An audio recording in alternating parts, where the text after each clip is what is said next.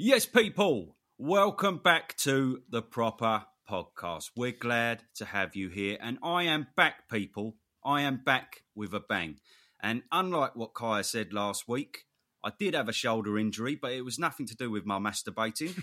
I weren't overdoing it on the masturbating. I had an old injury that I was just getting attended to. So, yes, but I am back in fine form now. So, just by the by, that injury come from years ago when my mate, I sneezed and it went all over his sofa and he went fucking ballistic and he started smacking me and I went down to the floor. He was wrestling me, stuck his knee in my shoulder popped out and that was that.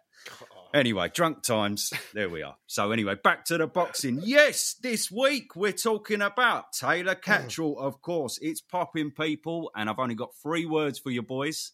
Hey Bellew vibes. Froch Groves vibes, yes? Yes, mate. Yes, mate. 100%. Absolutely. So yes, we'll be talking about that, of course. We'll be talking about the Joshua Ngannou face-off. We've got our what the fuck going on moment. We've got a bit of Garcia Benn talks. A little bit of Usyk Hrgovic clause in there as well. Soldakers and Adelaide, among many other things. Azim Smith, Berlanga card coming up this week. Yes, we've got it all. And also, we're going to throw in some audience questions for you as well, because you've been sending them in your droves, and we've got at least 3 questions from all our massive audience. So we look forward to getting to them later. So, yes, boys, there's nowhere else to start, is there? Taylor Catterall. What are we saying? I am so fucking excited. How are you boys feeling about it? Johnny B, coming to you first. What did you think of the pressers? What are your thoughts overall this time round? I'm all over it. Yep, Sam Jones. Brilliant. You're just a shit George Michael. Shit George Michael. That's the best quote I think I've ever heard. Yeah, look, all over it. I feel Josh Taylor is coming with the Carl Froch vibes. Remember the second fight, Froch Groves? Like in the first fight, Froch sort of lost his head. He was all angry. And then, George Groves really got to him. And I think that played out in the first fight. They always say fighters, they shouldn't fight on anger. They want to be cool, calm, collected in the ring. And I think Josh Taylor, I swear to God, he's probably seen some psychologist or someone's got to him and said, look, you need to calm down. You're fighting on emotion. Like, this ain't going to work. It didn't work in the first fight. Didn't really work with Teofimo Lopez either. So you need to calm down a bit. So I think he's tried to come with that Carl Froch energy, the way Carl Froch came in that second fight against George Groves. And but underneath, he's saying, I'm all right, I'm calm, I'm relaxed, I'm cool. I'm like, no, you're not. You can see deep down underneath, you're seething. You can't stand the guy. You don't want to be in the room with him, in my opinion. Because, like, just quickly, before I hand it over, because obviously we can go back and forward, got lots to speak about. But in the first fight, when you look at that fight, I watched it again the other night, Josh Taylor just could not pin down Jack Catterall. Just couldn't pin him down. No matter what he did, whatever angle he came at, whether he was, jab upstairs, downstairs, coming from the left, from the right, just couldn't pin him down. And all Jack Catterall kept doing was taking a little step back, keeping a sort of tight guard. He was just timing him and countering him. And then every round that he was losing, it was, Josh Taylor was getting more and more angry, more frustrated, fighting on too much emotion. And then he just couldn't figure him out. Just couldn't pin him down, basically. Is that going to happen in the second fight? Is he going to make some adjustments? Can Jack Catterall, can he make adjustments? Can he do anything different? Don't do your beans yet. We're going to come on to all that, innit? We're going to. These are questions we need to answer. But yeah, all right. So yeah, I'm super excited. I mean, look, the question marks out there are: it's at £140, right? What the hell is this doing at £140? I mean, a lot of people saying Josh Taylor, his legs are gone. Teofimo Lopez, plain to see, his legs are gone in that fight. And even Josh Taylor said, my legs are gone. He goes, but there's a reason for that. It's nothing to do with the weight. I can make the weight comfortably. Well, I don't know about that. I'm not too sure about that. I think Sam Jones is saying you're choosing it to be at 140 because you got an out. You got an out. I mean, how much money has Josh Taylor made? Has he made as much money as he deserves? He potentially Hall of Famer. He was up there with being the guy. It was Tyson Fury, then it was Josh Taylor in terms of the best British export with everything he had done in the sport, right? Becoming undisputed, the fights that he'd had at an early stage in his career. But all of a sudden, that loss has completely derailed everything. now all of a sudden he's hated. No one likes him. And now people are like looking at his resume, looking at him, saying he's aged about 10 years since the Jack Catterall fight. Which let's be right, he has, isn't he? Well, he's aged about. There's no way he's 33, mate. Let's be real. Like we all say about your Zangs and some of the African fighters, you're like, oh my god, like really are they at that age? Like how old is Chisora? Everyone like Chisora. People saying Chisora's a lot older, but let's be real. Josh Taylor, he looks about 44. Don't look like he's 33. It was a tale. Sorry, Kai. Just before we come on to you, it was a tale of two press conferences, wasn't it? It was a tale of two press conferences because the first one, Josh was a lot more reserved, quieter, didn't look totally like he wanted to be there, in my opinion. And then the second one, he was all guns blazing. He was much more up for it. I think he had that. He felt a bit more comfortable with the Scottish crowd, and then he had the Mancunian crowd. I don't know. I just felt like he was a lot more fiery yesterday. And just you said about the quotes there, 2 quotes of the year. One from Sam Jones. The last judge that scored the fight now works in Misfits. So that sums it all up. I thought that was a blinding quote. And then one from Catterall. They say it's England versus Scotland, the narrative of that, but it's more just about me fighting a prick. Yeah, but that was, I thought he thought of that one beforehand. That was kind of like, he had that in the back of his head, didn't he? To say that was a Daniel Dubois one, wasn't it? He's been practicing. Yeah, and Josh obviously called him a simple cunt, as he did a few times, called him Simple Jack. When the cameras were off, he called him a simple cunt. I thought, that was hilarious. But if anything, like the war of words, right?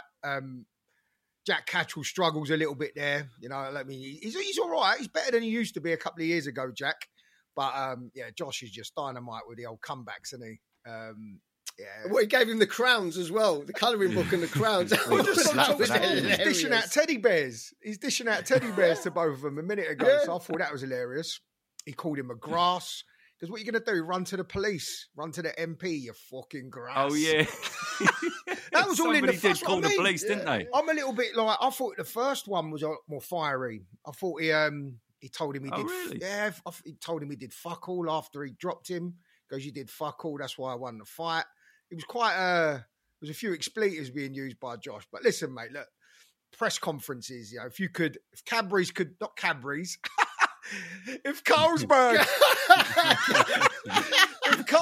could do press conferences, that would be it, wouldn't it? All the needle you want in the world, all the history from the first fight, Eddie Hearn sitting there like a Cheshire cat, grinning from ear to ear, Sam Jones just going off on one, and you know, and you read the comments in all the videos, and he gets a lot of shit, Sam Jones, but I just don't know what the fucking problem is.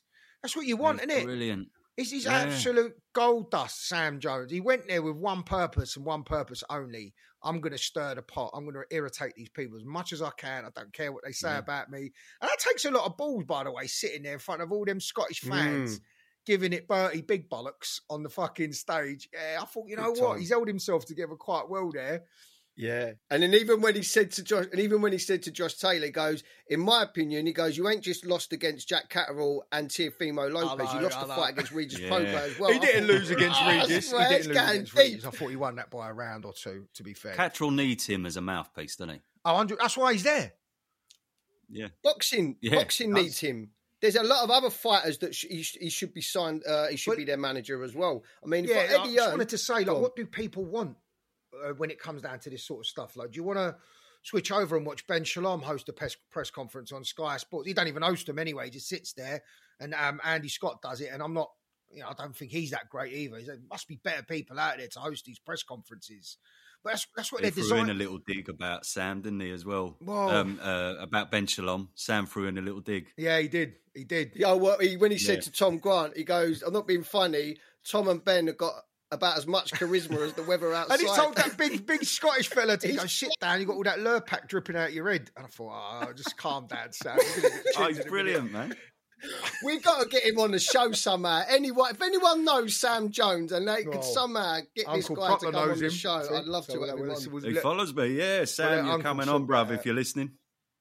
But I mean, what I'm trying to say is, like, people that go in the comments say it's all the Sam Jones show, it's a joke, you know what I mean? What's he doing? He's degrading the sport. I've seen all this trolling, I'm like, but this is what press conferences are for. What's the point in having a press conference? It's like you're pitching your product to the audience, to the viewing public, everyone watching on YouTube or the TV. You're trying to sell this product to everyone watching, all the casuals that may be in and out the sport.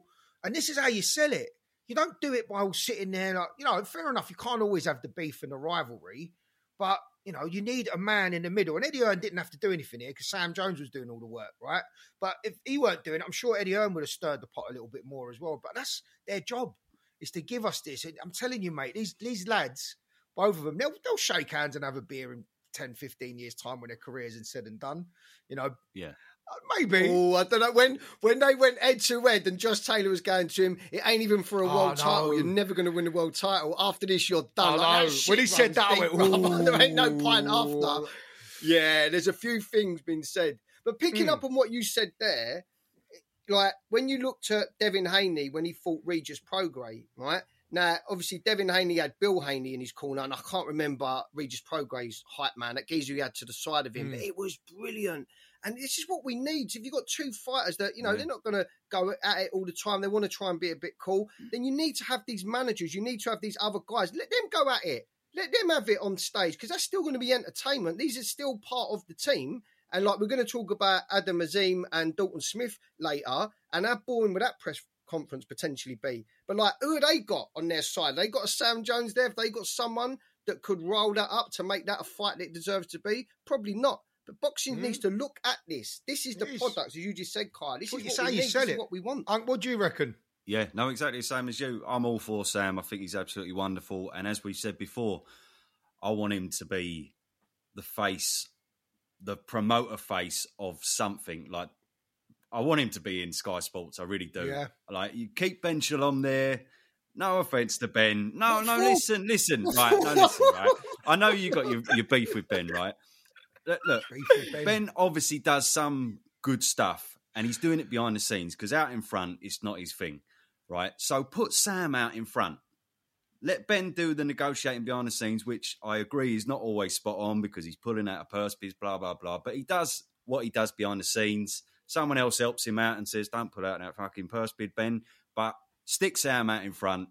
You have got a winner. Absolutely. So it's like, do you remember Parker and Joshua? And you had David Higgins giving it mouthpiece to Eddie. That was a really potentially boring build-up fight, but David Higgins made it good. I think Sam's great. In terms of the boys, Josh and Jack, as I said, I just felt Josh was a little bit flatter on day one, but he was raring to go yesterday, and it's exciting, man. And I've been toing and froing on my picks, and I watched the full fight yesterday from beginning to end. And I want to get your thoughts on that first of all, because I know when you was running Love Boxing TV, you boys come on there and you went ape shit.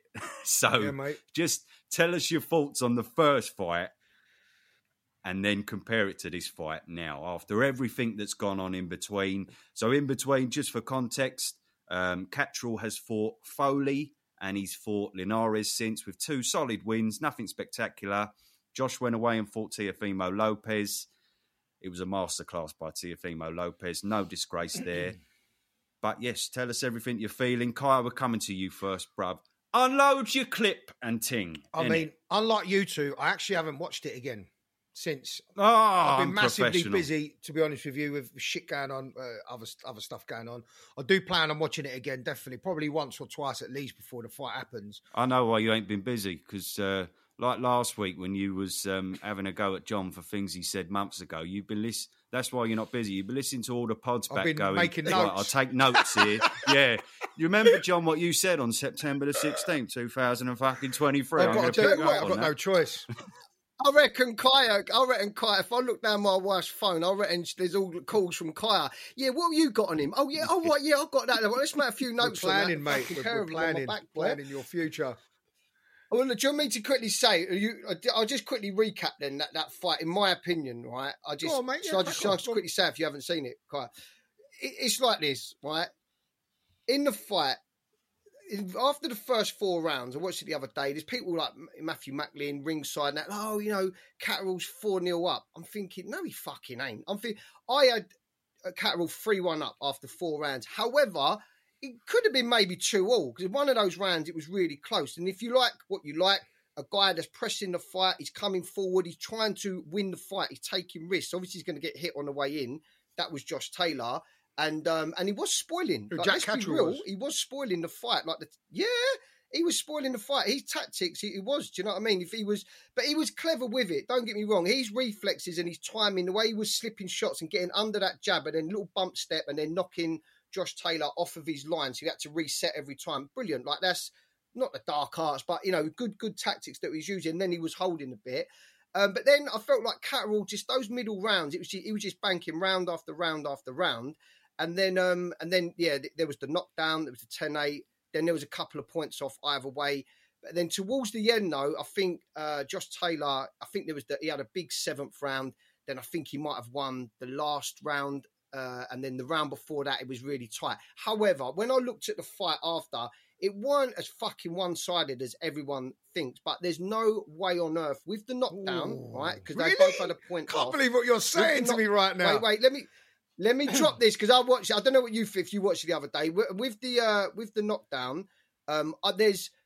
You could have given Josh Taylor 4 rounds, right? Get the possibly fuck 5. out I'm just of trying here. to get in the mind. Wait, I'm just trying to get in the mind of a judge, right? I gave him about 4 rounds. Don't remember that. About 4 rounds. So that means I've given Jack Catterall 8 rounds. Right? Would you think it was more wide than that? I thought it was 9. I remember it being a 9-3 fight, maybe even 10-2. All right, well, I gave him about 4 rounds. But you've got to remember, I'm all about that guy that's coming forward trying to press a fight. So I know when you look at the punch stats, he outlanded him in most of the rounds, and I get that, right? But, yeah, I don't know. I just felt like he was pushing the fight. He was taking the risk. And, he was doing some good work. He was getting it.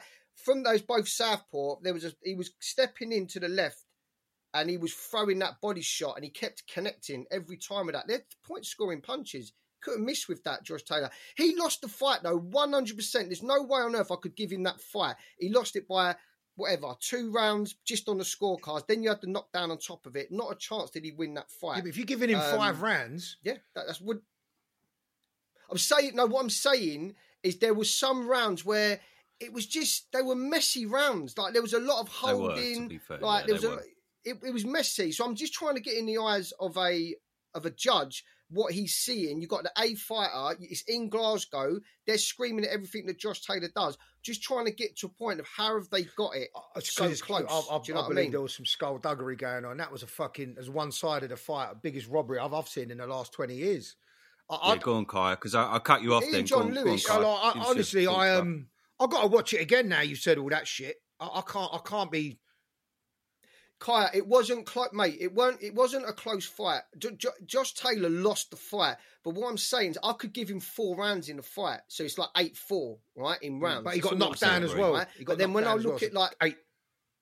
No, and then on top of that, then there's a knockdown involved. I remember it being like this. Josh Taylor was, again, I've got to watch it again. So sorry to everyone listening. I'm trying to give you my thoughts on it, and I haven't seen it since it happened, which is a long time ago. But I remember watching it clearly with a clear head. I weren't pissed or anything. And I remember Josh Taylor was pressing the action. I remember Jack Catterall picking his shots nicely and just catching him clean on the way in. But that's not all I saw. I saw Jack Catterall sometimes was first to the punch as well. It weren't just Josh Taylor following him around. Yeah, he was timing his shot perfectly from out of range and catching Josh Taylor before he even broke the distance and come in. I thought it was as about a one-sided fight as you're going to fucking see, if I'm being honest with you. But again, I'll have to watch it again. And some of the rounds that Jack Catterall won, he won big. He won big. There was clear punches, combinations. He rattled him, and Josh Taylor looked like a rabbit in the headlights at times. So there was 2, 3, 4 rounds like that. They were fucking clear, and the commentary was just like, "Oh my god, his timing's gone. What's wrong with Josh Taylor?" But with the commentary off, when you watch the 12 rounds, he won about 4 rounds. I have to agree with you, John. I do. Go on, Kai. No, I was just going to say, how does the second fight play out? I mean, look, are we got? Sorry, Yeah. why don't you do your bit first on it? What you reckon of the first fight, and maybe we can talk about how we think the second fight plays out. Yeah, maybe? I'll keep it brief. As I say, I watched it last night purely because I'm doing a video on it and I wanted to get all the details in that. But I watched it with the commentary off, and I watched it the first time round like you, and I thought, wow, clearly one-sided, all Catterall. Never in a million years could give it to Josh Taylor. And I still think that way. However, I do agree with John that it wasn't as one-sided as I originally thought, as in Josh did come on stronger in the last 5 rounds because Ben Davison said to him, you're trailing here, you're losing by a mile. And he did put on the pressure. And I do agree, again, Catterall won. No question about it. But I do agree, and I'm not giving them any credence to judges, but from a judge's point of view, looking on, seeing all that holding and seeing Josh Taylor constantly coming forward, constantly pressuring, you can sort of see how they could favour Josh in some rounds, especially the later rounds. Jack Catterall was a wipeout, all the first 6 rounds, he absolutely cleaned up. Then it got very messy, but Josh come on strong. It was messy. And he was pressuring. And in them pressuring rounds, in the late ones, I can understand how you could sometimes give it to Taylor. But there was a knockdown in there. Yeah. You're going to have all the Northern fans listening to this guy. No, Catterall won. No, Catterall won. Catterall won. I had it around about 8-4, possibly 7-5. But what was I saying?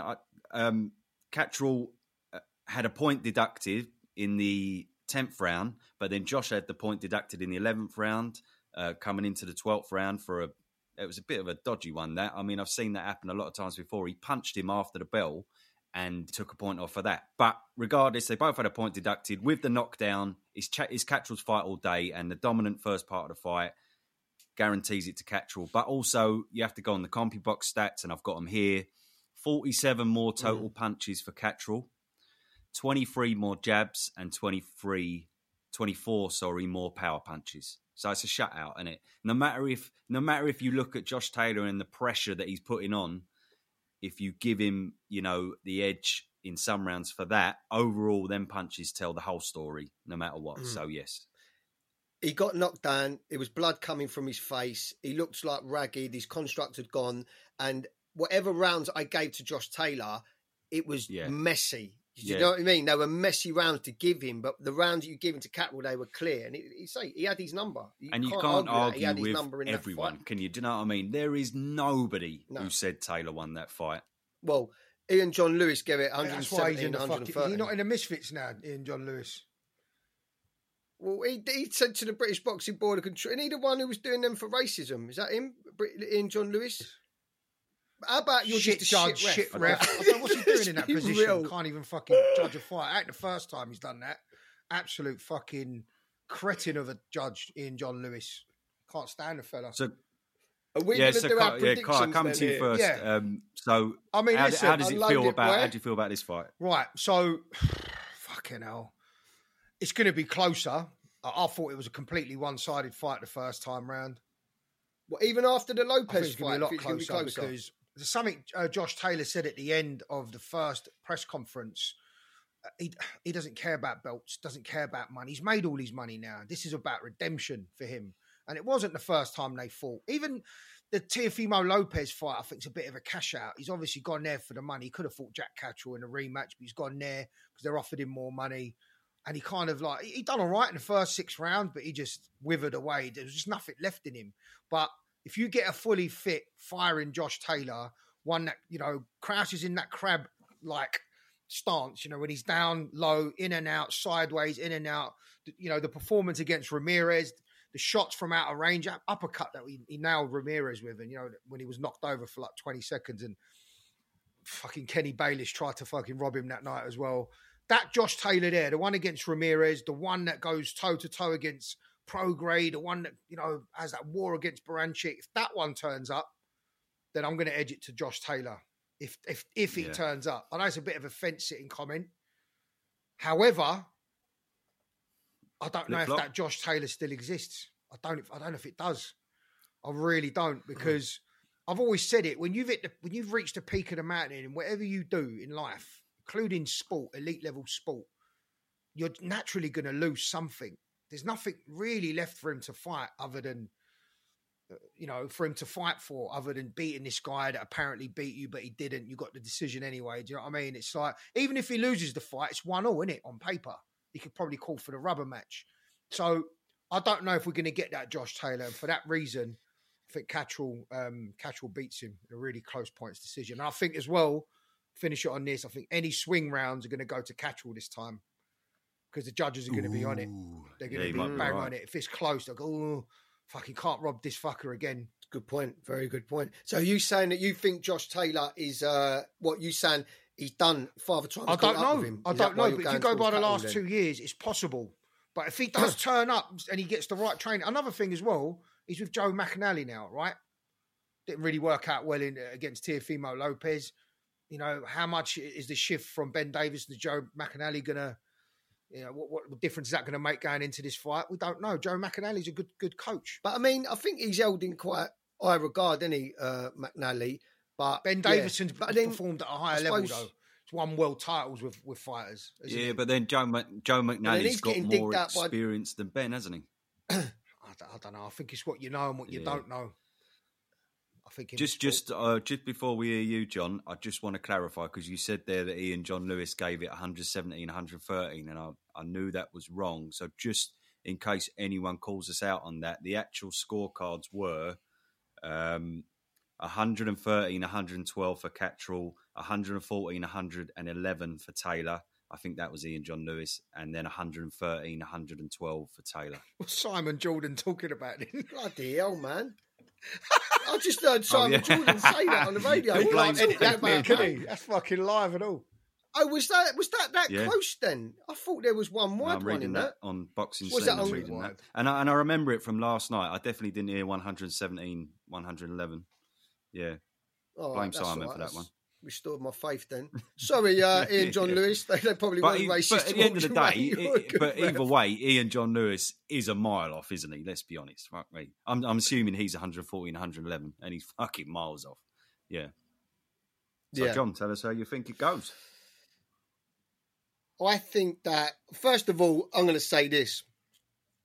The amount of stick that Josh Taylor gets, I can't get my head around it. Like, it must be me. I must like these guys that other people don't like, because I really like Josh Taylor. I think he's entertaining. You put a camera in his face, he says what he thinks. If people don't like when people speak the truth, then so what? At least I feel like when he's speaking his truth. That's it. That's all I want from a man that's speaking down the camera at me and I'm following their career. Whether I like it, whether I don't like it. And I think he speaks the truth. I think that, and I think he's a bit controversial. He's willing to dig people out. I think he gets a bit emotional, in press conferences. And I suppose that's what you're meant to do. If you're the guy, you're the top guy, you've got to feel like that. And maybe that's how you get to the top of the mountain. But I always like Josh Taylor. Do I feel like he should have given Catterall a rematch straight away? Yeah, probably. I think that would have been, it would have said more about him straight away. But then I don't think Josh Taylor had earned the money that he needed to have earned with everything he'd put into his career. So when you've got people around you, like lawyers and stuff like look, you've got to go this route, drop this belt, fight this guy, you're going to earn X amount of money. That one's always going to be there. I understand why boxers do this. When it comes to the fight, I just think that in terms of levels, I think that Josh Taylor's a better fighter than Catterall. I really do.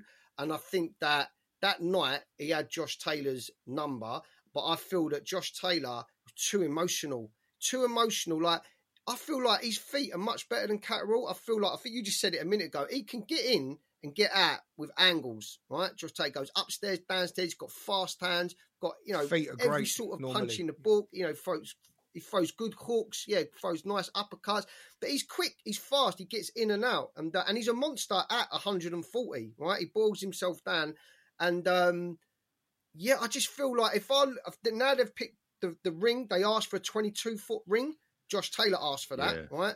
I think they've been given a 20-foot ring. Like, why are you asking for that? If you look at the way Josh Taylor fights, the way he was fighting against Teofimo Lopez, constantly putting the pressure on, slipping, getting in there, no real taking a step back. But I don't know now with McNally, are they looking at this Catterall fight thinking, you can't fight like this against this guy because he's just going to do the same thing. And you had 12 rounds against him and you didn't have an answer for what he was doing. You couldn't get in, you couldn't hold, you couldn't go to work in the pocket, you couldn't find your angles. And he was willing to throw when you was throwing and catch you. Like you said earlier as well, Kai, he was being first to the punch at times. And his timing was off Josh Taylor.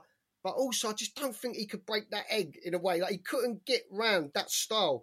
I think if he goes in there with this style, which is, I ain't going to just constantly put the pressure on and make it be me that takes the risk. I'm going to come in. He's got a good amateur background. So gold at World Championships, like loads of like silvers in the amateurs and that.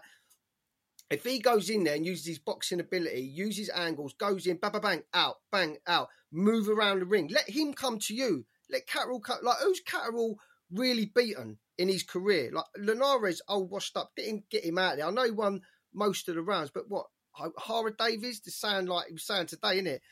People thought you lost the fight against O'Hara Davies. Look at Josh Taylor, he made him quit in the ring. So I just think if you go in there, use your angles, use your speed, use your feet, in, out. Don't get too emotionally invested. This whole new Cole Fox persona now in this second press conference or whatever, I think he's going to use that. He's going to go in the ring and he's going to do that. And if he does that, I think he beats Catterall on points. So that's my pick. Ooh. Yeah, interesting what you say there, because I'm in a similar camp of Josh Taylor. If he comes in all guns blazing like he did last time, it ain't going to go well. It's probably going to be a similar story. But exactly what you said there, John. If he does use his boxing ability and lets Catterall come to him, we could see a much different story.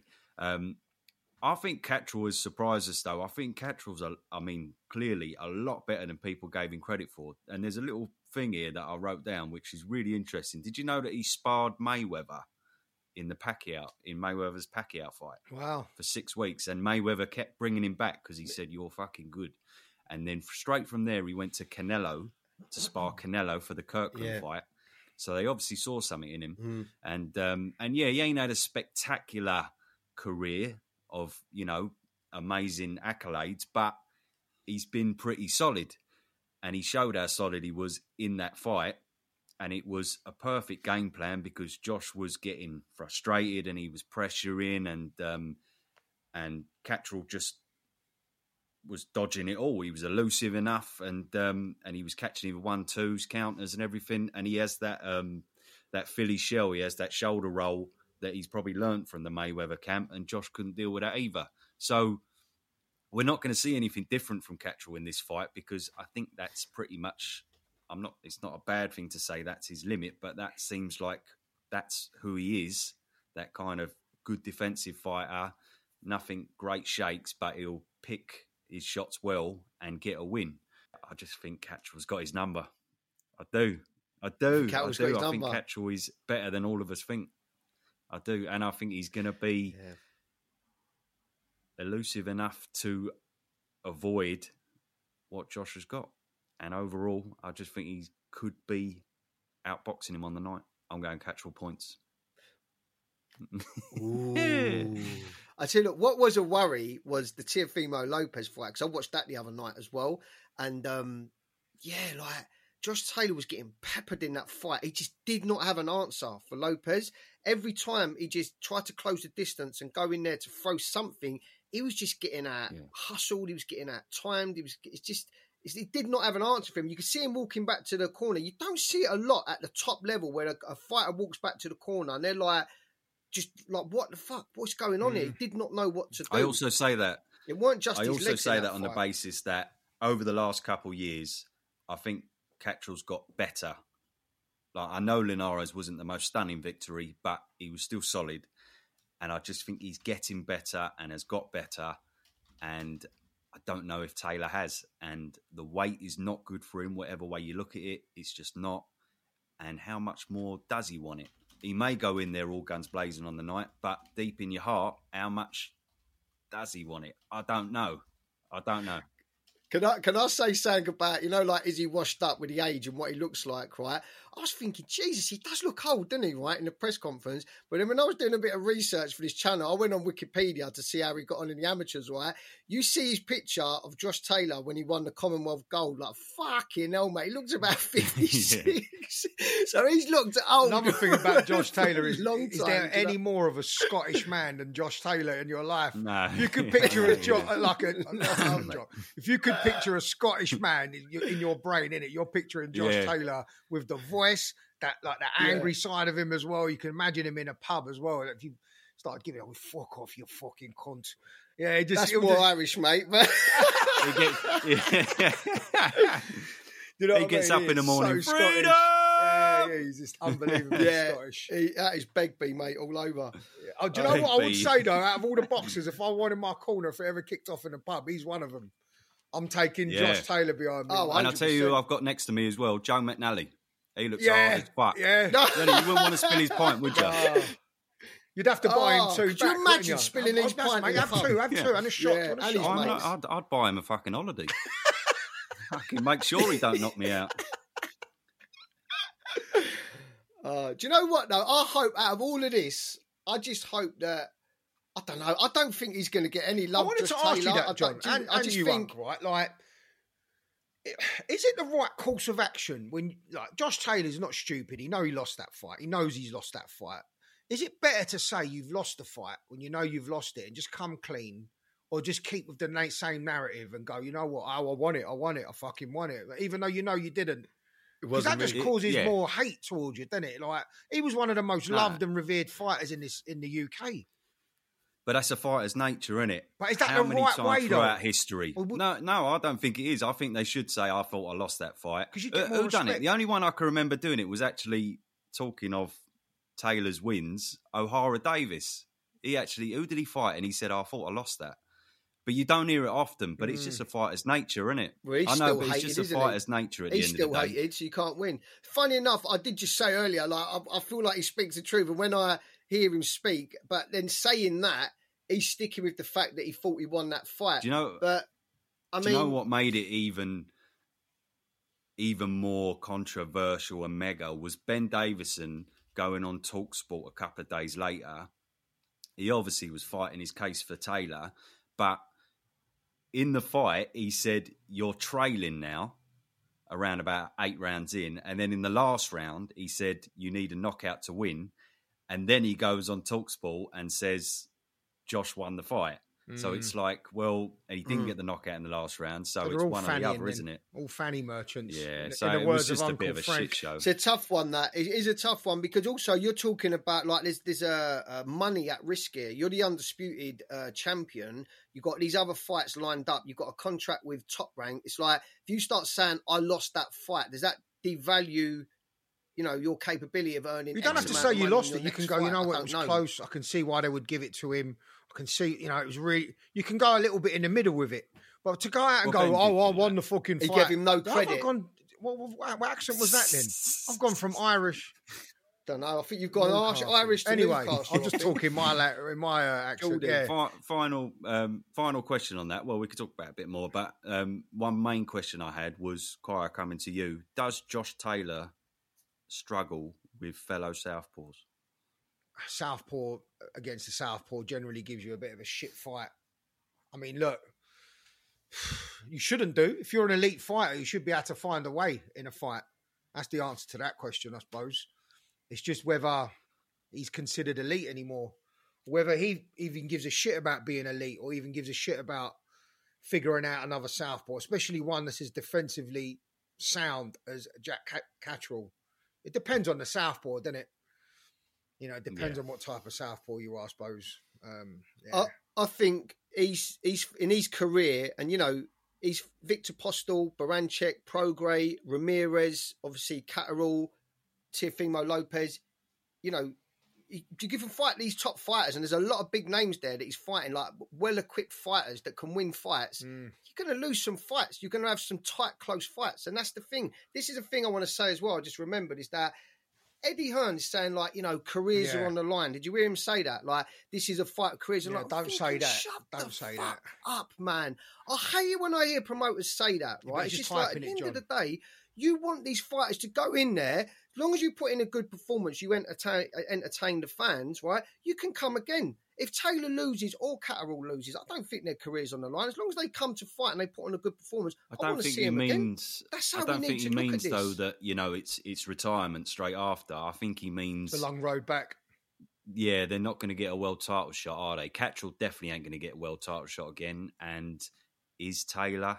If he loses, it's a long way back, isn't it? I think that's what he means. I just think it's the psyche. Like, what I think, it's just the psyche of the fighters. It's like, you want fighters to come and fight on DAZN or wherever, Sky Sports, whatever. You want them to come on and risk their own and risk everything, but yet you also want to say their career's on the line. It's like one or the other. How about, let's just go, have an entertaining fight, win or lose. If you come to fight and you entertain the fans, I've got other fights here for you. End of. Yeah. Done.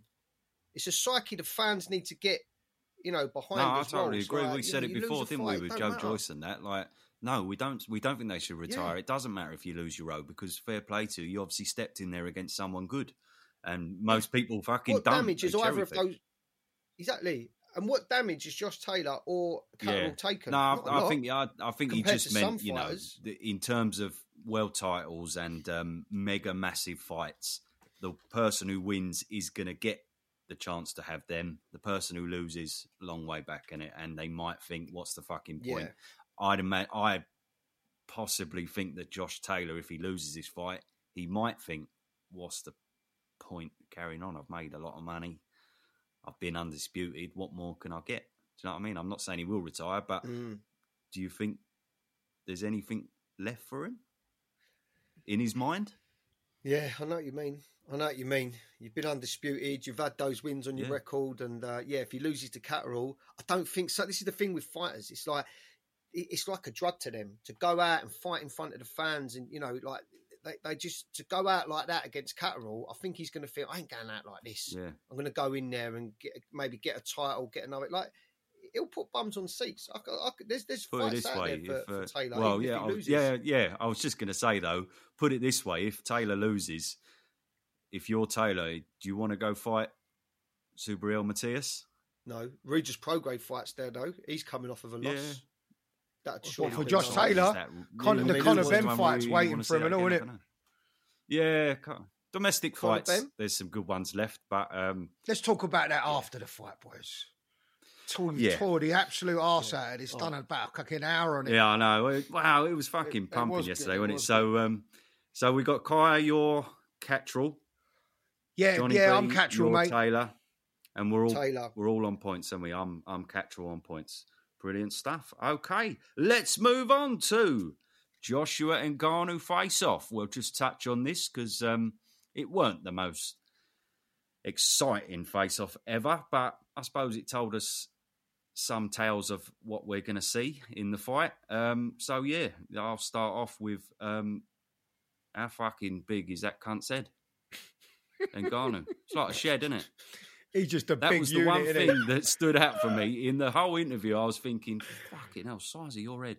Yeah. And I was wondering if Joshua is as powerful as they come, but there was an element of me thinking, I don't know if you can knock this geezer out, you know, his head's so fucking big, he'd have to get a fucking crane on a demolition ball on a crane, wouldn't you? And clearly we've seen that because he's never been knocked out by a punch, even in UFC. He only lost to that Stipe because I think he was wrestled to the ground and whatnot. So yeah, he is a beast at the end of the day. But a few things said in there. Joshua had a little dig at Fury, didn't he? Did you hear that? Yeah. He went, everyone's knocked down Fury. That was quite funny. So thoughts, Johnny B? Good, yeah. Yeah, I mean, first thoughts was Ngannou is so comfortable in his skin. He's just so cool and calm and just relaxed. And when he speaks, I feel like he's chatting truths. He's just saying what he thinks. He doesn't really care whether it offends the guy that he's talking about. He's just going to say what he thinks. And he said a few things there what I thought was quite interesting. And in contrast to that, Anthony Joshua on the other side, I felt like he was a little bit more rigid, a little bit more upright, and a little bit not unsure of himself, but I don't know. Was he holding back a little bit of information? I don't know. I thought one of them was more calm and relaxed in that face-off. But yeah, when it comes to how do you think the fight's going to go, I think I'll knock him out. That's what I'm here to do. I'm going to knock Anthony Joshua out. When they ask Anthony Joshua that, it's a politician's answer. Like, get to the point. Just say you're going for the knockout. But he went all around the houses. This is not about, Ngannou. Like, this is about me and what I can... Oh, shut the fuck up, man. I'm sick of that guy. He came back into the face-off. I'm like, what are you going on about? Just say, yeah, I'm going to knock him out too. That's what we're here to do. If you don't knock him out, who cares? At least you said you was going to knock him out. So that annoyed me a little bit. But also, I picked up on Ngannou. He said, sometimes he speaks so softly, doesn't he? He goes, sometimes, if I'm in a bar and who's that? That's like someone from bloody Chelsea speaking. He said, sometimes if I'm in a bar, a man comes up to me and they have more determination, I'll step back in the bar. Did you even say that? There you go, boys. He knows, though, innit? He knows he can crush his skull with his hand at any given moment.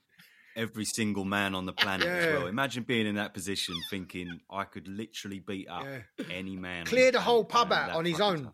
If there's 15 of them, I reckon he could get attacked by 4 geezers and you're just bouncing punches off his cranium, mate. Literally, you break your hand trying to chin him.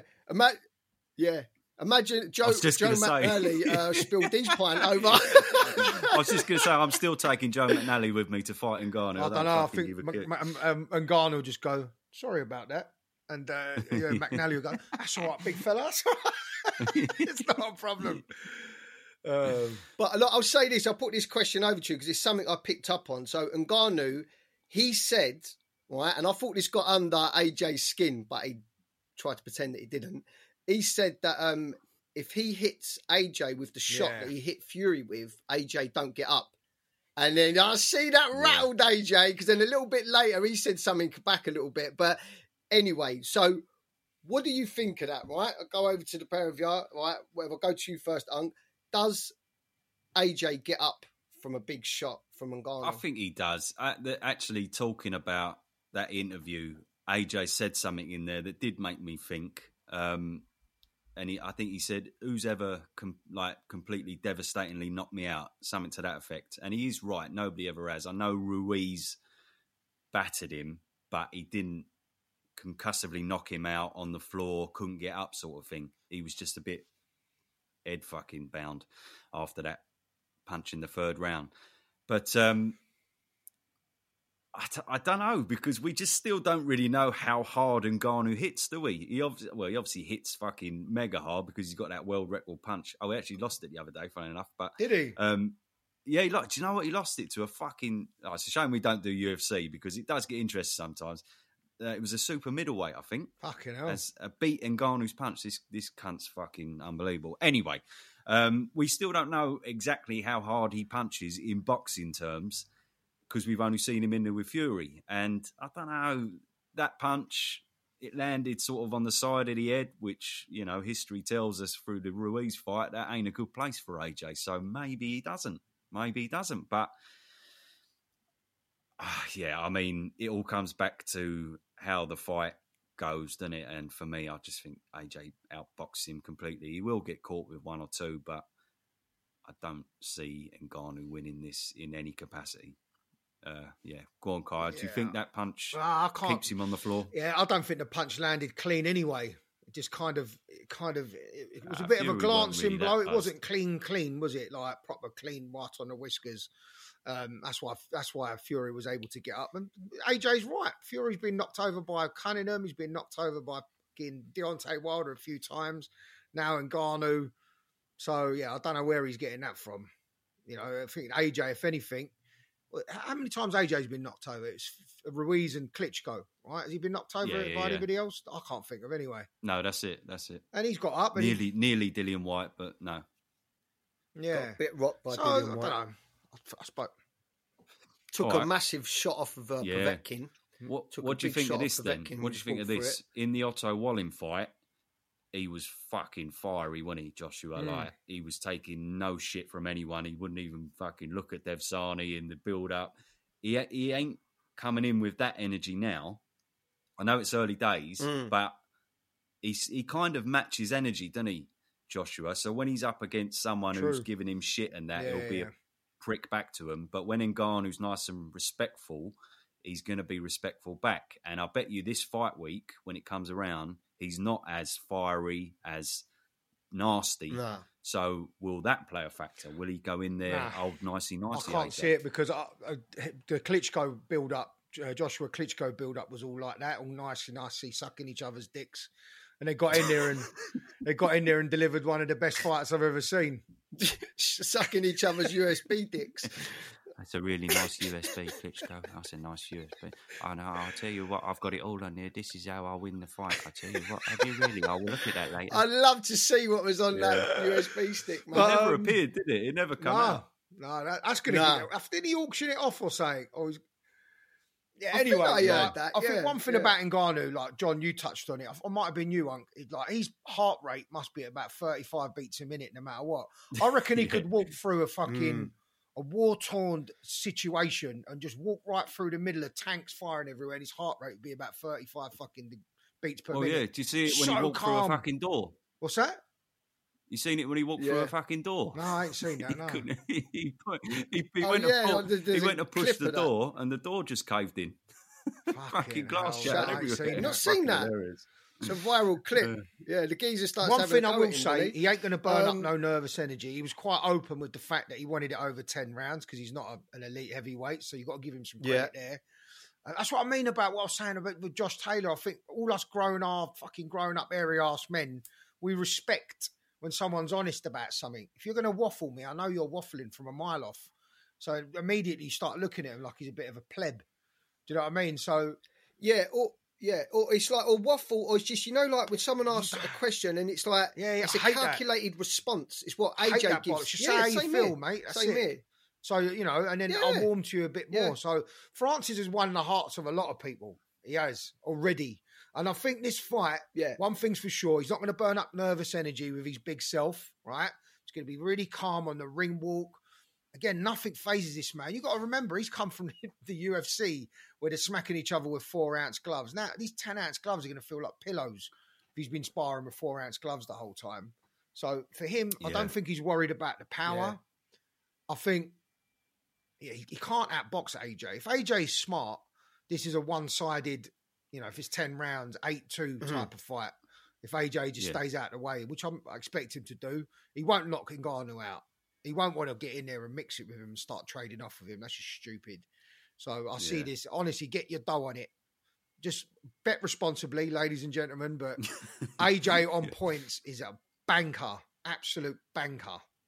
Yeah. Got to be in I it. agree. Yeah. In terms of matching the energy, I think that the African connection is a big thing. And I feel like Ngannou is loved in Africa, that whole story, and I don't think AJ wants to. I mean, what's there not to like about Ngannou anyway? And like you say, his energy and everything. So, and I think AJ does match that in general anyway. If you give him respect, he gives it back. But especially because the whole African connection, I don't think AJ wants to start, pissing him off or pissing any people off over there.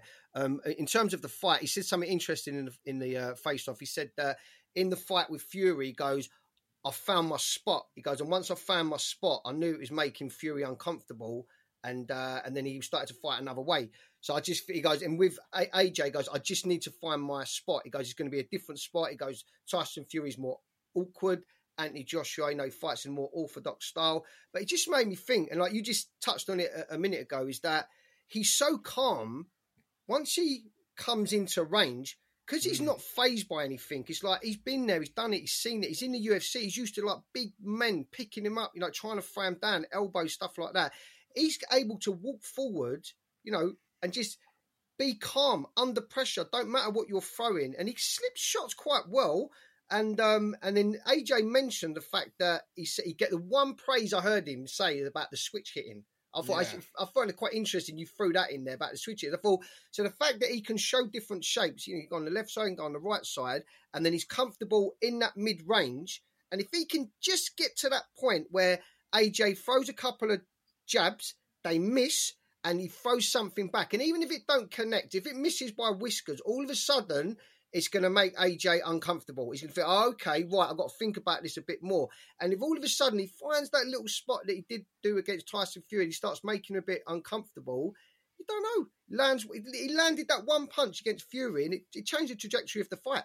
All of a sudden, he's fighting in a different way now. Fury. He's much more wary. He thinks, fucking launching in, trying to grab him, shitting his pants holding. Yeah. So it's going to need to be very, very calculated. You've got to say, AJ. really, very calculated. Out of his last 3 opponents, don't say it, Unc. He's the biggest. I thought you were going to say he's the biggest. He can take the punch the best, and he's certainly the most unorthodox. That's what I was going to say. I wasn't going to say he was the best, but I do think he's better than Jermaine Franklin. I don't know. Does he beat Jermaine Franklin? Does he beat Helenius? I think he beats Helenius. I don't know. That's what I mean. We don't know. It's so unorthodox. It's say you don't know what he's going to do next because, as I say, he's not a boxer. He doesn't move around the ring and operate like boxers do. So all of the sparring that AJ's had, Fury's had, they haven't really had sparring for someone like Ngannou. So that element of surprise is definitely gone now. But I don't know. I mean, I don't totally agree with that either. I feel like you saw what he was going to do. He's got quick hands. He's trying to catch counter a lot. He was trying to do it with Fury, catch counter with all the hooks. You know, he doesn't. You know, he's not. When I'm saying he's not unorthodox like a Fury or someone who's got that kind of language style, is he? He's got his hands up, high guard. He switches are quite. They're not. You know, they're not telegraphed, but they're not major switches. They're just really subtle switches. So I don't know. Yeah, but Kai, what I'm saying is that the noticeable thing in that fight was how comfortable he was in that mid range, just staying at the edge of that jab, on the edge of Tyson Fury's jab. Not many fighters will do that. Just put their head there in pure fire range or whatever. I can't get my words out. To put their face in pure danger at the edge of your jab and just stay there with your hands up. Little slip left, little slip right, and as soon as you throw, they're throwing to counter. But would he do that against Wilder? Would he do that? Is he going to do that against AJ? Because if he does that against AJ, you know, any man can be knocked out, even him, even though he looks like he can't be knocked out. I don't know if he's going to do that against AJ or Wilder. He's going to have to come with something slightly different, I think. That's what makes it so interesting, isn't it? Yeah. So, yeah.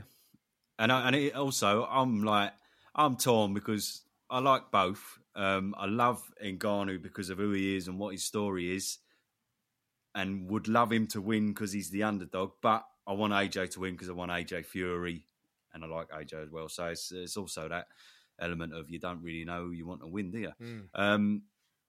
Right, okay, let's move on to what the fuck moments. Right, lead us in, Mickey boy. I'm not being funny. What the fuck is going on? Thank you, Mick. Brilliant stuff. Right, Kaya, coming to you first. Right. What the fuck is going on? My Mick Hennessy moment of the week is something that I come across actually yesterday. Apparently, BoxRec thought it'd be a great idea to rank Chris Eubank Jr. as the number 1 middleweight in the world. Can you believe that? Ahead of all the champions. Never won a belt. And you look at it and they've gone and ranked him as number 1. Like, what the fuck is going on there? They've done it after his victories against Liam Williams and Liam Smith. And now they've got him atop of the 160-pound tree, even though you've got Halim Hallouni sitting there with 2 belts. Jamel Charlo is about to fight Canelo. And you've got Erislandy Lara who's about to fight Michael Zarefa next month for the WBA. But apparently, ladies and gentlemen, Chris Eubank Jr. is the best. And he's sitting there, I'm looking at it right now, and I'm number 1 in BoxRec t-shirt. He's sitting there actually wearing the fucking t-shirt. Can you believe that? Can't believe it. This guy, right, he won everyone back. Everyone hated anything to do with him. They just thought he was full of shit. He didn't want to fight for world titles, which is probably still true. He don't want to fight for world titles, but he gained this army of fans, and he's doing things like this now. He's wearing it like he's won something, a t-shirt. I can't believe what I'm looking at here. Just go on.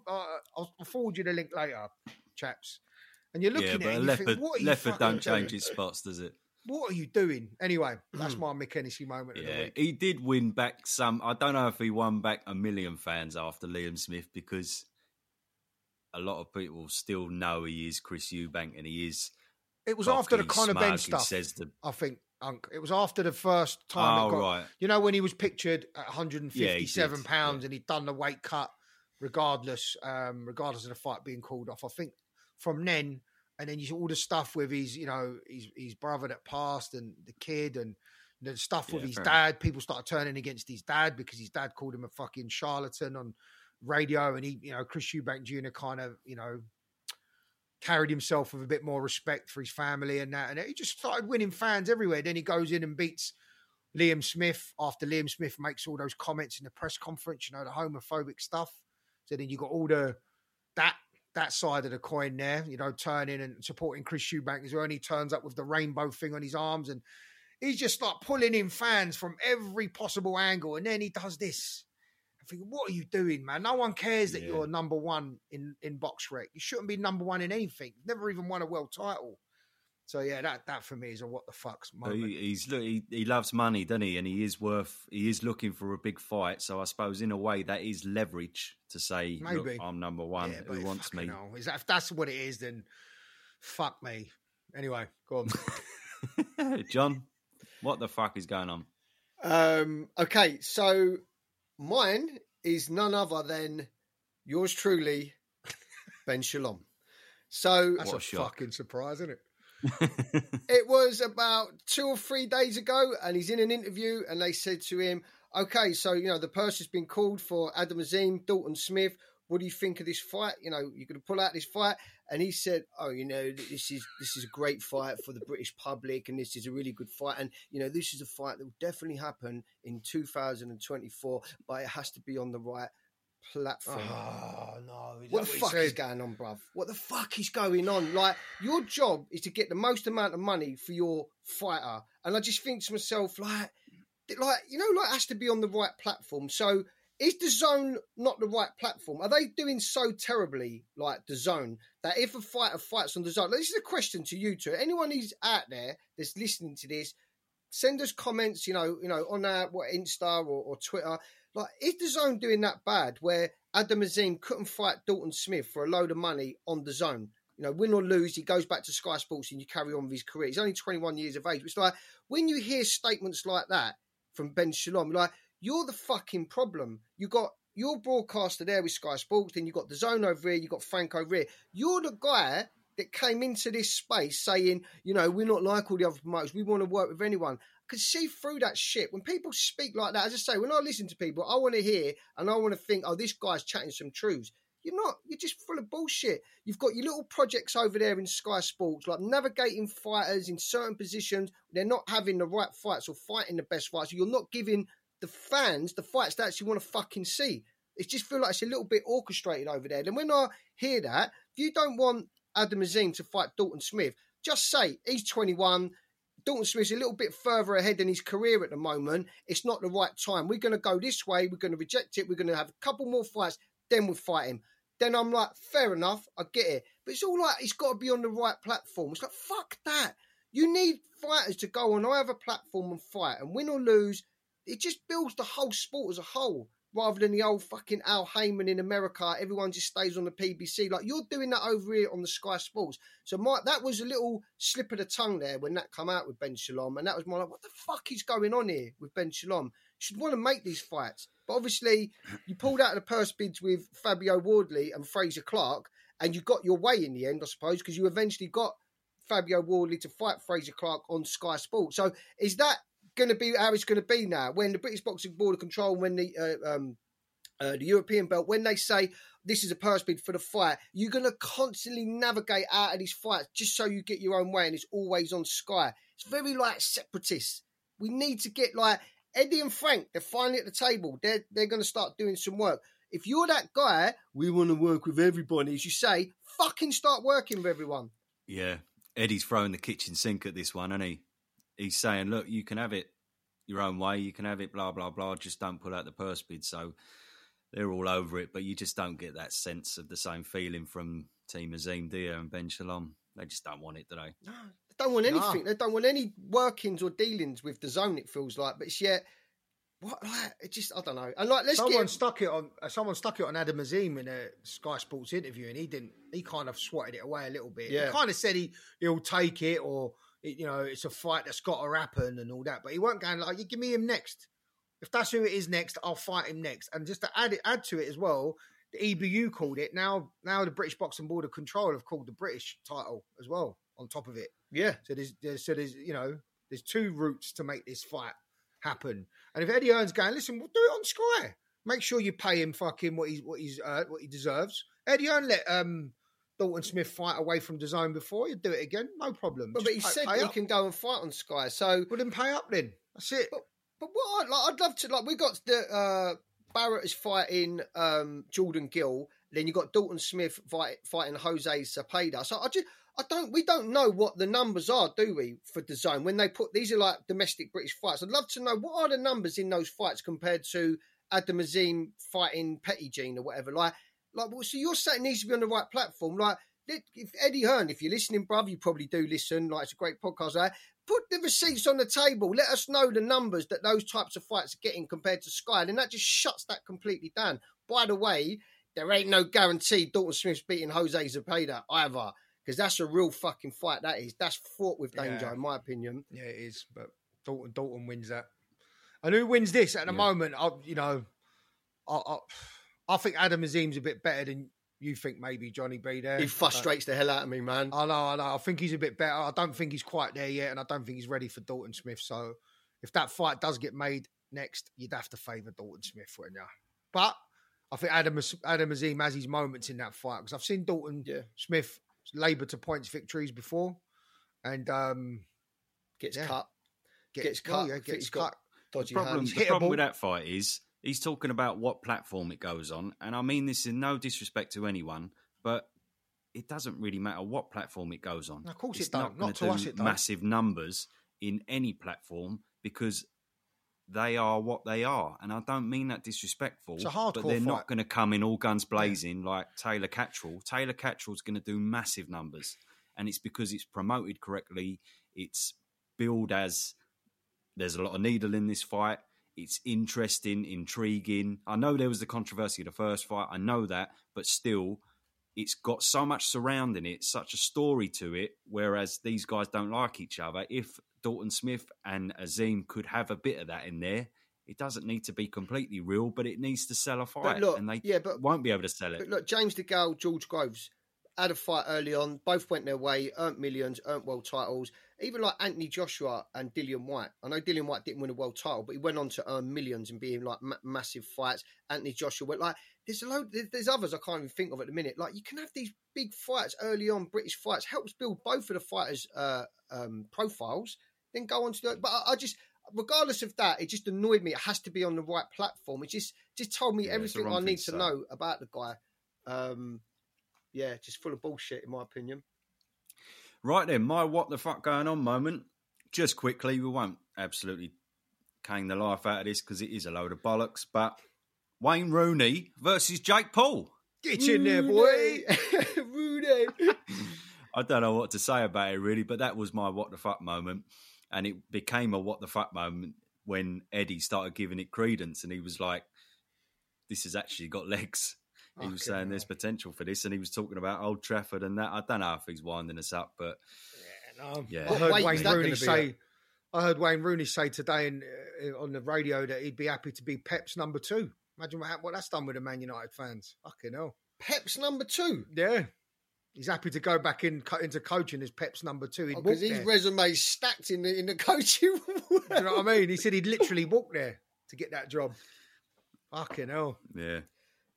Yeah, what weight would that be at anyway? Wayne Rooney v Jake Paul. That's got to be what? Super heavyweight. Bridgerweight, in it? Fuck knows. I can't even bother to talk about it, to be honest. But that was my what the fuck moment is going on. Anyway, let's get on to more pressing matters. Garcia, Benn. How do you feel about that fight, Kaya? Yeah, like it. I really like it. Out of all the call-outs, this is the one actually that's caught my attention more than most of the others. I'm not really keen on the Barrios fight. It is what it is. I know they're doing it for the ranking or the Continental belt or whatever the fuck it is. But Danny Garcia, listen, he's been inactive. He's had one fight in the last 18 months or something, and that was against Jose Benavidez Jr., which he won. So he's gone out on a win. for me, Danny Garcia has got one of the best resumes in the modern era. Really, go and have a look at his resume. He's been in the ring with. You know, he's won a lot of the fights, a lot of these fights against world-class opposition, and I will put Paulie Malignaggi in that. I put Zab Judah in that for their world-class fighters. What stage of their career they were at the time, you know, you can argue amongst yourselves. Problem with Danny Garcia, though, every time he stepped up to that elite top of the tree level, he's lost.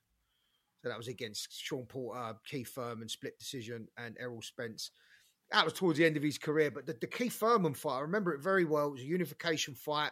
They were both at the top of the welterweight division then. It's what I mean about Danny Garcia. You know, he's coming to this fight with a lot of credentials, you know, well respected in the sport. And that was a close fight. This was when Errol Spence was having, I think, issues with his, you know, outside of the ring. So I don't think we could have, I don't think he was really fighting that frequently back then. But yeah, certainly Keith Thurman and Danny Garcia were at the top of the 147-pound division then. And yeah, why not? I think it brings a lot of danger to the fight. He hits hard. Danny Garcia's got a hell of a left hook, clean you out of it. Why not? Yeah. Yeah, he also beat Eric Morales. He also beat Amir Khan, Lamont Peterson. He's about 35, isn't he? I don't know. He's about 35. Exactly. 35. Mate, this is for me, this tells you everything you need to know about the Conor Benn project. Because let's call it what it is. It's a Conor Benn project. If this guy is calling you out, Danny Garcia, and all these names you're mentioning out there, and you don't go and grab this fight, this is a big fight. This is a money fight. This transcends, you know, whatever. This goes across the pond. This is a UK fight. This is an American fight. You can put this on. You get a lot of bums on seats over there. Fraught with danger. The left hook that Danny Garcia, I mean, he's a left hook in it that splattered Amir Khan. Mate, the geezer can fight. You know, he's from Philadelphia, isn't he? Like, the geezer can fight. He's but you know what as well? He's got a chin. I don't know if you remember the Keith Thurman fight. Harry didn't go down. He took I think it was the right hand to the chin, just took it, just stumbled back to his corner, come out, he went the distance. Mate. He's never been stopped. Fraught with danger. The geezer can fight. Will Conor Benn take it? No, he fucking won't. End of. Do you know what I will add? Another name we missed out of there. One of my most impressive Danny Garcia performances was against Lucas Matisse. And at the time, Lucas Matisse was feared. No one wanted to fight him. He had a high knockout ratio. He's starching everybody.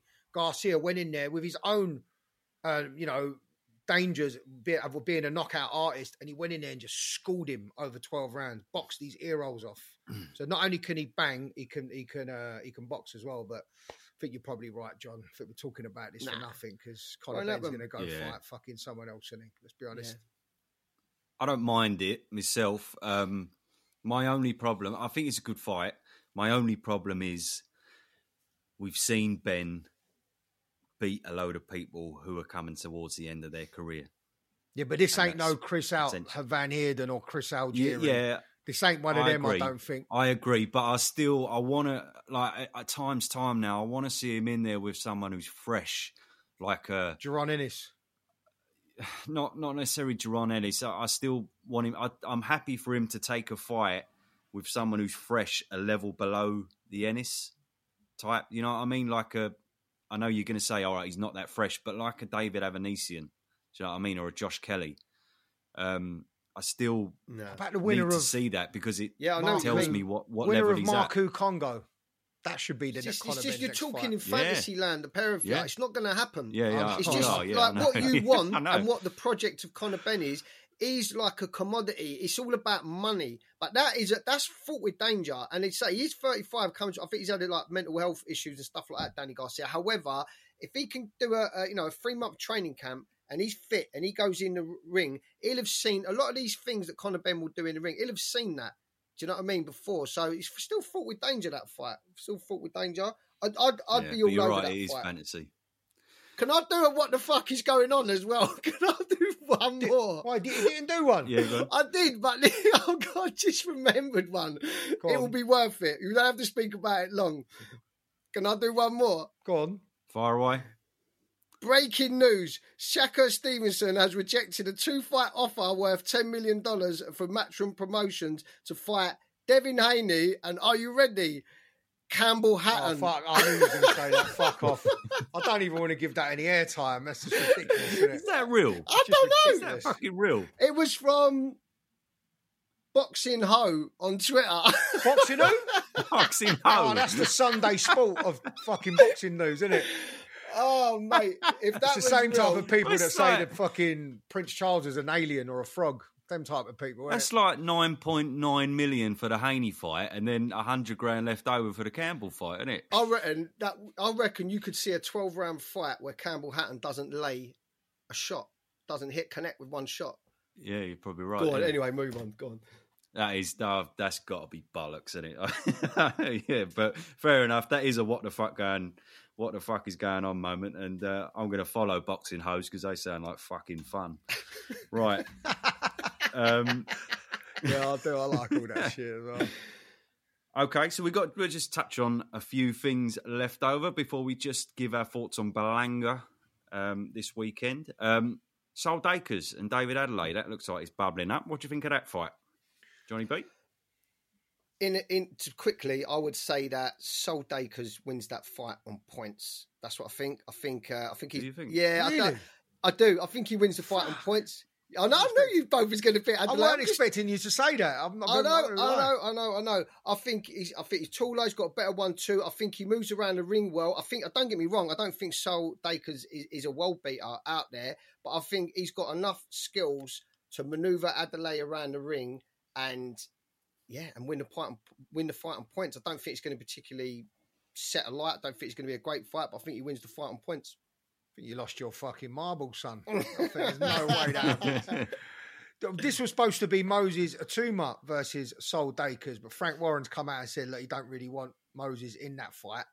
I didn't mind the fight because I think Moses beats the fucking pair of them, if I'm being honest with you. Solomon Dakers, 8-0, 2 KOs, not convinced by him at all. And I think Eddie Hearn wasn't either. That's why he's let him go. I mean, look, am I jumping out of my chair for this fight? Am I swinging off the chandeliers doing fucking triple cherry loops? No, I'm not. So why are you so convinced about Adelaide? I'm not so convinced, but I'm just... You just said I lost my marbles. So yeah, you but I'm must just have found not some convinced at fucking all marbles. by Solomon Dakers at all. I don't think Solomon Dakers... I'm not convinced about Adelaide. Yeah, but Adelaide can still bang a little bit. And, you know, he went in there and performed okay against Fabio for a few rounds. Not really. His tongue was spread across the canvas. What are you talking about? He ain't really... All right, I would say Solomon You like the entertainment side of Adelaide, let's be real. I loved it. I love do I. Adelaide. I'll pay to watch him every time because in the fight itself, he didn't perform. We sent him about 1,000 messages, didn't we? Yeah. We both sent him messages, the same fucking message on the same Oh, day. yeah, He must I think- forgot that. He must have been thinking, will you fuck It'd off? be a tough fight, this. I reckon, it'd be a tough fight, ebb and flow, you know what I mean? No, I'm just not convinced by Solomon Dakers. In his last fight, was it against Michael Webster? He was getting peppered a little bit by, fighters that he should be beating with the background that he's got, the amateur background that he's got. And, I think Adelaide wins that fight on points, maybe. Yeah. Yeah, but I'm not... I don't know. I jumping don't know out. myself. I'm pretty torn. I think what you said there about Moses Atuma, just before I talk about this, he's going to have a nightmare getting fights, Moses Atuma, Yep. man. He is going to have a nightmare. His next sort of 5 or 6 fights where he's fighting British or domestic, he's going to have a nightmare getting fights. Nobody's going to want to fight. Do you know he's him, do already you know what I mean? already on the Fury Usyk undercard? I had a look at. He's fighting a German, 24-3 with 20 KOs. They're high on him in the Fury camp. They all keep saying about how good he is. There's Shane Yeah. Fury the other day. He was just saying how good he was. So I saw a picture of him and Joe Parker sparring. So everyone's calling him. All the top heavyweights are calling him in to spar with because they think he's good enough to spar. Mate, he's a future world champion. Moses. yeah, I Atuma. agree. Most He really is, definitely. Just the size, though, innit? I wonder. I mean, but as you say, he's fighting Tyson Fury. There's no better preparation on the way up. But it's just his size. He just seems like a small He's only heavyweight, doesn't 19. he? No, he might have a little growth spurt. Maybe Eats his spinach. gets a on few the old greens eggs. down You him. never know.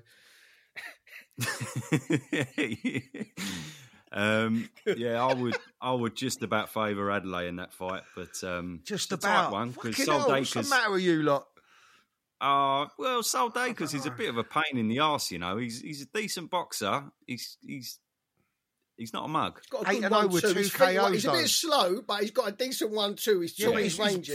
He's fighting journeyman right now. So's Adelaide. What's you remember? But he's got at least Adelaide's got KOs in the bank. Yeah, but I mean that one. Solomon KO Baker's got 2 KOs out of 8 fights. Only fighting. But I don't think he's going to KO Adelaide. I'm not saying that. I think he's going to go to the points. Yeah. How many rounds is it?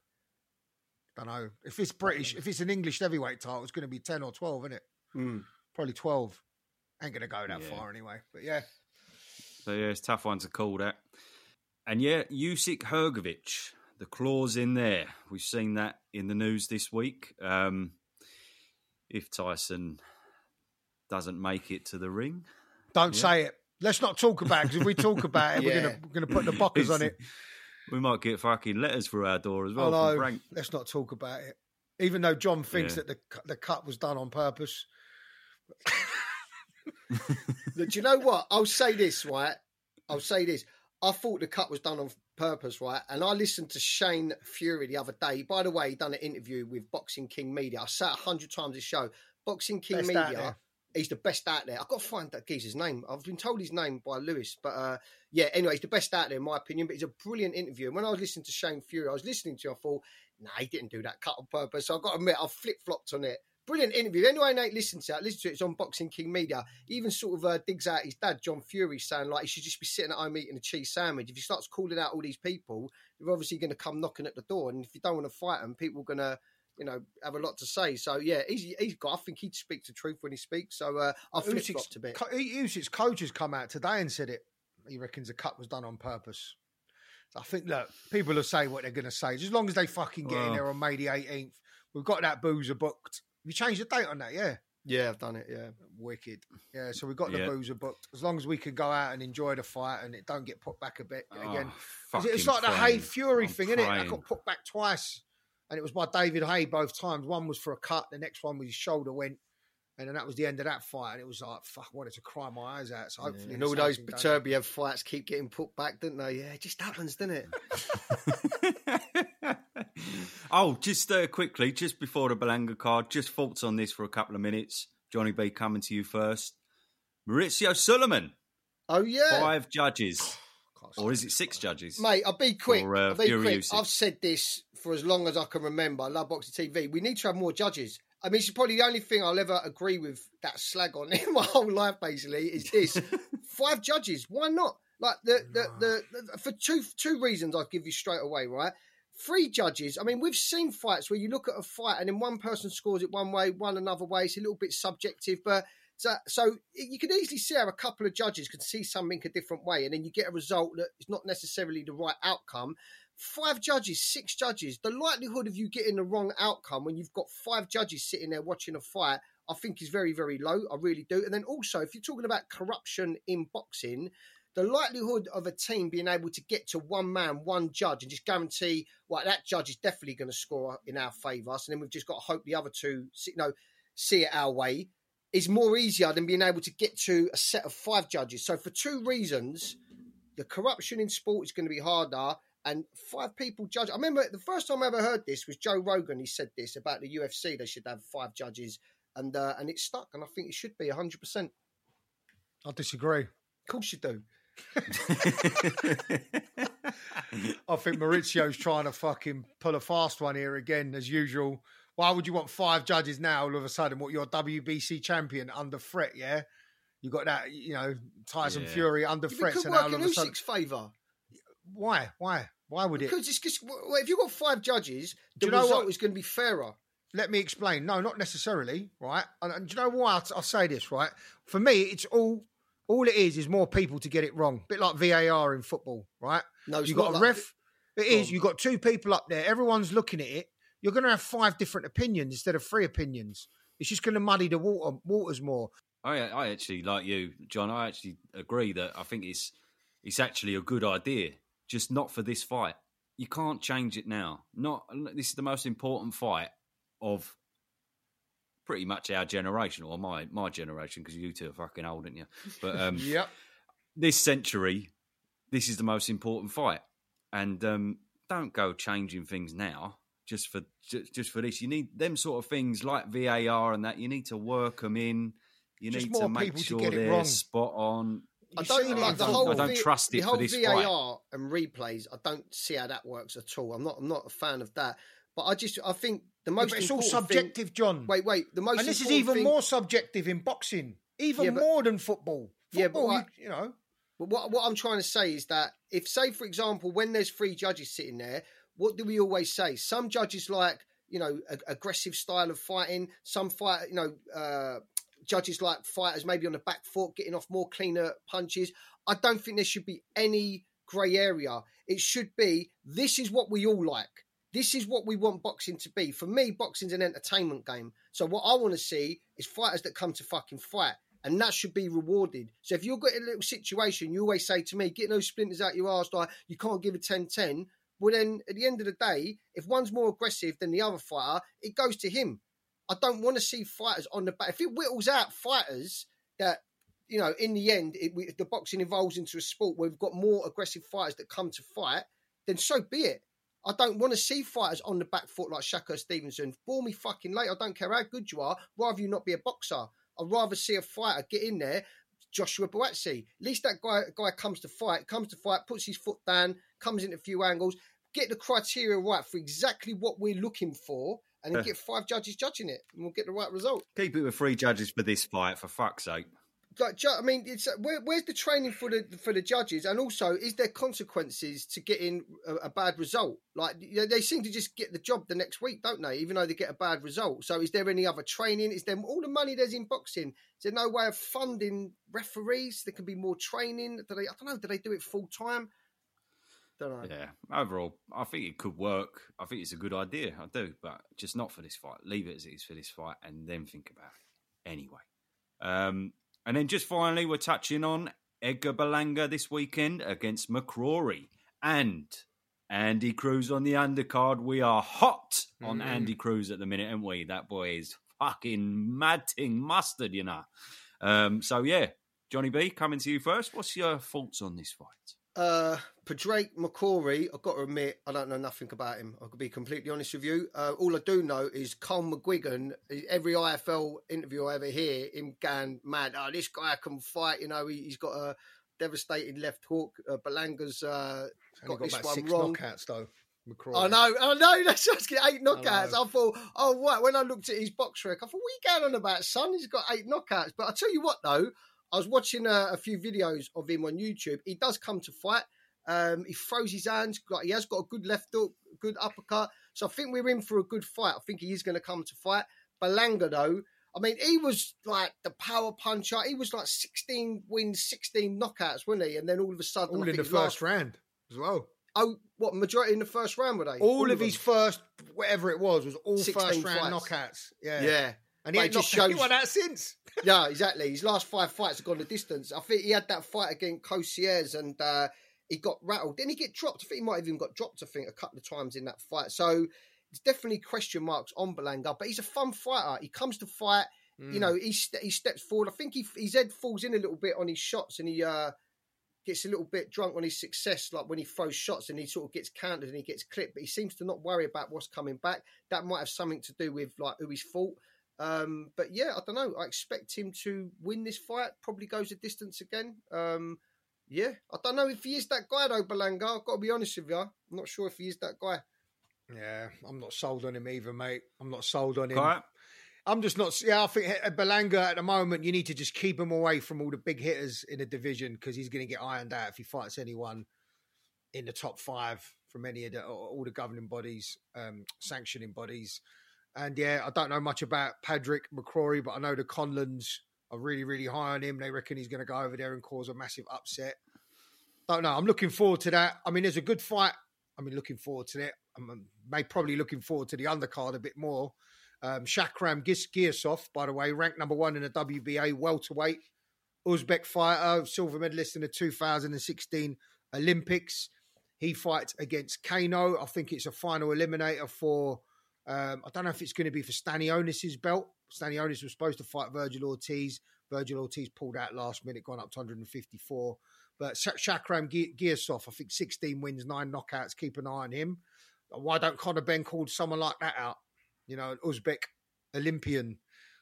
We all know why, innit? Because it might be too much. It might be too much too soon for Conor Benn. Not enough money in it. So, but that would give you, and that's a fight easy to make. It's a matchroom fighter. You can, put it on whatever, do it on a main event, and he could be next in line to fight for a world title if that's exactly what he wants to do. It's there, right there, waiting for you. And then you got Andy Cruz on the undercard, and you just need to move it along now.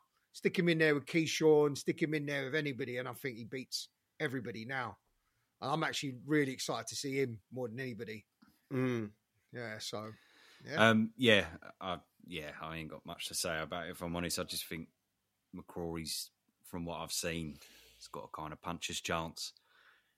Yeah, I think Berlanga probably on points because, as you say, he's been a bit not as ferocious as he was. So yeah, I'm going Berlanga on points on that one. We shall see. But there we are. I think that's it, really. Yeah. Any other thoughts? Just your questions. Do you want to read out a couple? Oh yeah, sorry. Yeah. Come on, so get with it, son, okay. you know what I mean? I do apologise. I do apologise. Dodgy internet. Righto. Okay, let's do these questions. So, first question from a long-time listener, and he's a top lad. This lad, he's messaged us a few times. So, Harry King, he says, "All right, lads, just a question for this week's pod. What current fighter, bar Fury, is most likely to beat Usyk, heavyweight or not?" Johnny B, come to you first. You ready for this? I know what you're going to say. Go on then. I want you to take the words out of my mouth. Go. Opetaia. No. Beterbiev. No. Anthony Joshua. No. That was like the silence after Craig Richards. That's the Craig Richards moment, that, isn't it? You know what? What I'm saying, right? If he wins the fight, if he beats Usyk, which, a lot of people saying he could beat Usyk, what I'm saying, Harry, before you switch off, brother, I just think this Anthony Joshua with Ben Davison, if he goes in there and just sparks out Ngannou, right, and I don't know, does he have to have another fight before possibly fighting Usyk? He's going to get that Usyk fight again. And I'm saying, if you look at the second fight, they weren't miles apart in that second fight. And it just was those championship rounds, Usyk's, his gas tank, his movement, just put the foot down and he ran away with it the last 3 to 4 rounds. But up until that point, he was competitive and he was in the fight, AJ, with his size, his power. And I think if he comes with a different energy with Ben Davison, I'll give him a chance. I'll give him a good chance of beating Usyk. Be tough. I don't think Usyk's now, with this new AJ, he's got his number every day of the week. But let's see how he gets on with Ngannou. Kaya, anyone out there? No. There you go, Harry.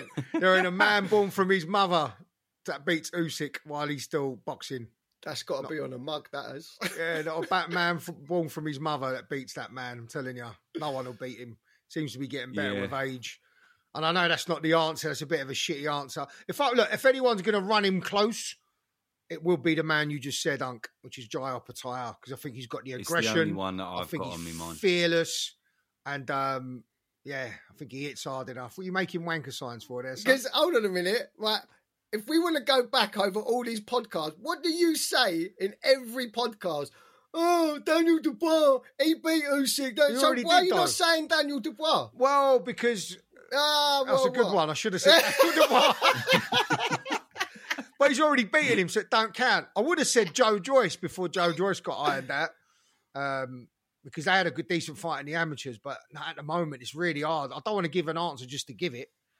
But yeah, anyone who runs him close is going to be a fellow cruiserweight who's going to go up to heavyweight eventually. Will be Jai Opetaia. Nobody else. Yeah, I'm the same. I think that's the only one who comes to mind for me. Maybe Fury beats Usyk. We'll soon have to wait and see. But I think Opetaia, because of his speed, his toughness, the man's ferocious and he's a lot younger than Usyk. I wouldn't have said the Usyk of a few years back would lose to Opetaia. I don't think in any way he would. But this Usyk, potentially Opetaia for me. Okay, moving on. Next question from Jono. Teofimo Lopez versus Subriel Matias. Who wins? Quiet.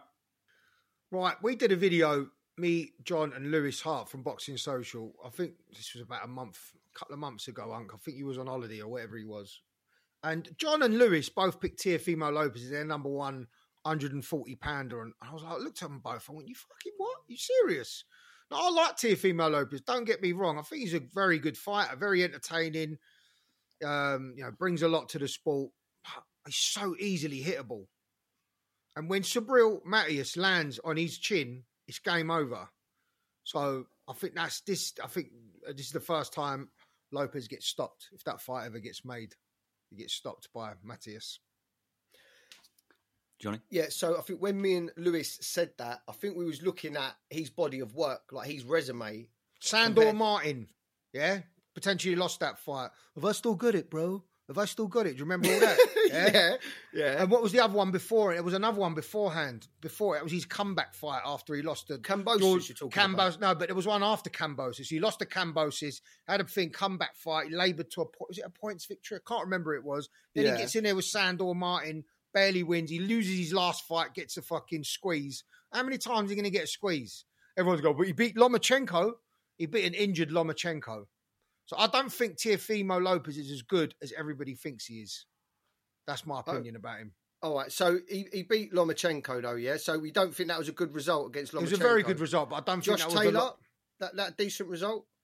Yeah. So I'm just saying, like, if you look at his record and you look at his resume, the Josh Taylor and the Lomachenko wins compared to Devin Haney. And before, as we've done that video, Devin Haney hadn't have beat Regis Prograis at that point. So when you look at their resumes, and he'd been at 140 longer, by the time Devin Haney pops up to 140, you can't just say Devin Haney because you like his style. What look at your resume. Who have you beat? So that was for me. Anyway, in terms of that Jermaine Ortiz, I'm fucking glad he lost that fight. Negative shit. I don't like seeing that. If I didn't come to fight, fucking ran away. Bored the hell out of everyone. Good. Every judge that voted, scored that Lopez should win that fight. Good for them. But I can't stand those fighters that try and steal fights like that. Fair enough. I'll give you You're that. sleeping on Teofimo Lopez, mate. Go and watch that fight against Josh Taylor. Fucking had his number, took him to school. Depends who he fights, doesn't it, Teofimo? If he's bang up for it. Fucking busted up. Who's? Teofimo's at the end of that fight. Go and look at him in a press conference. Face was all over the gaff. Against it wasn't no one-sided masterclass. Oh, mate. I watched it the other night, mate. I watched it the other night. Yeah, I mean, he's fighting Josh Taylor. Like, and, but it wasn't a one-sided masterclass. That's way over the top. Fucking way over the top. Go on anyway, Unc. I think Matias beats him. I forgot the question, boy. Yeah. I think Subriel Matias is a beast, and he could get outboxed. Does he beat Lomachenko? Not the most. Matias? It's a good question. Don't think he does. Does he beat Josh Taylor? Know. Yeah. Matias, yeah. I'd like to see it. Send him into the shadow realm, mate. Fucking love to see it, yeah. We don't know enough. Lomachenko at 140. We don't know enough. I know. Does. Just from what we've seen, though, for me. It's like the Opatara effect. I'm looking at Opatara, and we could be wrong down the line, but I'm looking at Opatara now, and I'm thinking, well, nobody beats you in your division, nobody. And I'm looking at Matias now. He has been beaten, but there was some stuff surrounding that fight. Not an excuse, but there was some stuff surrounding that fight. Anyway, he righted the wrong, and since then he's been fucking unbelievable. It's not the fact that he's been winning fights by keeping people on their stall tells a story of this man's a fucking beast. Teofimo Lopez is definitely beatable. Lopez. He definitely has had a few up and down performances, but Haney plays with him, bro. Haney plays with him. Yeah, I mean, just in terms of style, the way Haney fights, he plays with most people unless he's going to fight someone bigger than him, right? It's going to be more physical than him. But yeah, I don't know. He's pucker though, Teofimo. The way he slips shots, the way he moves around the ring, his timing, his counter punching is on another level. Anyway, I'd like to see that fight. I don't know who wins ultimately. Yeah, would love to see it. So, yes, thank you for your questions. We've run out of time, but do send them in for next week and we shall try our best to get round to them. But we just really appreciate the support. We appreciate the love and we appreciate the questions. And yeah, we love you all. Thank you very much for listening this week. Boys, it's been a pleasure and I'll see you next week. Peace out for now. Abosh.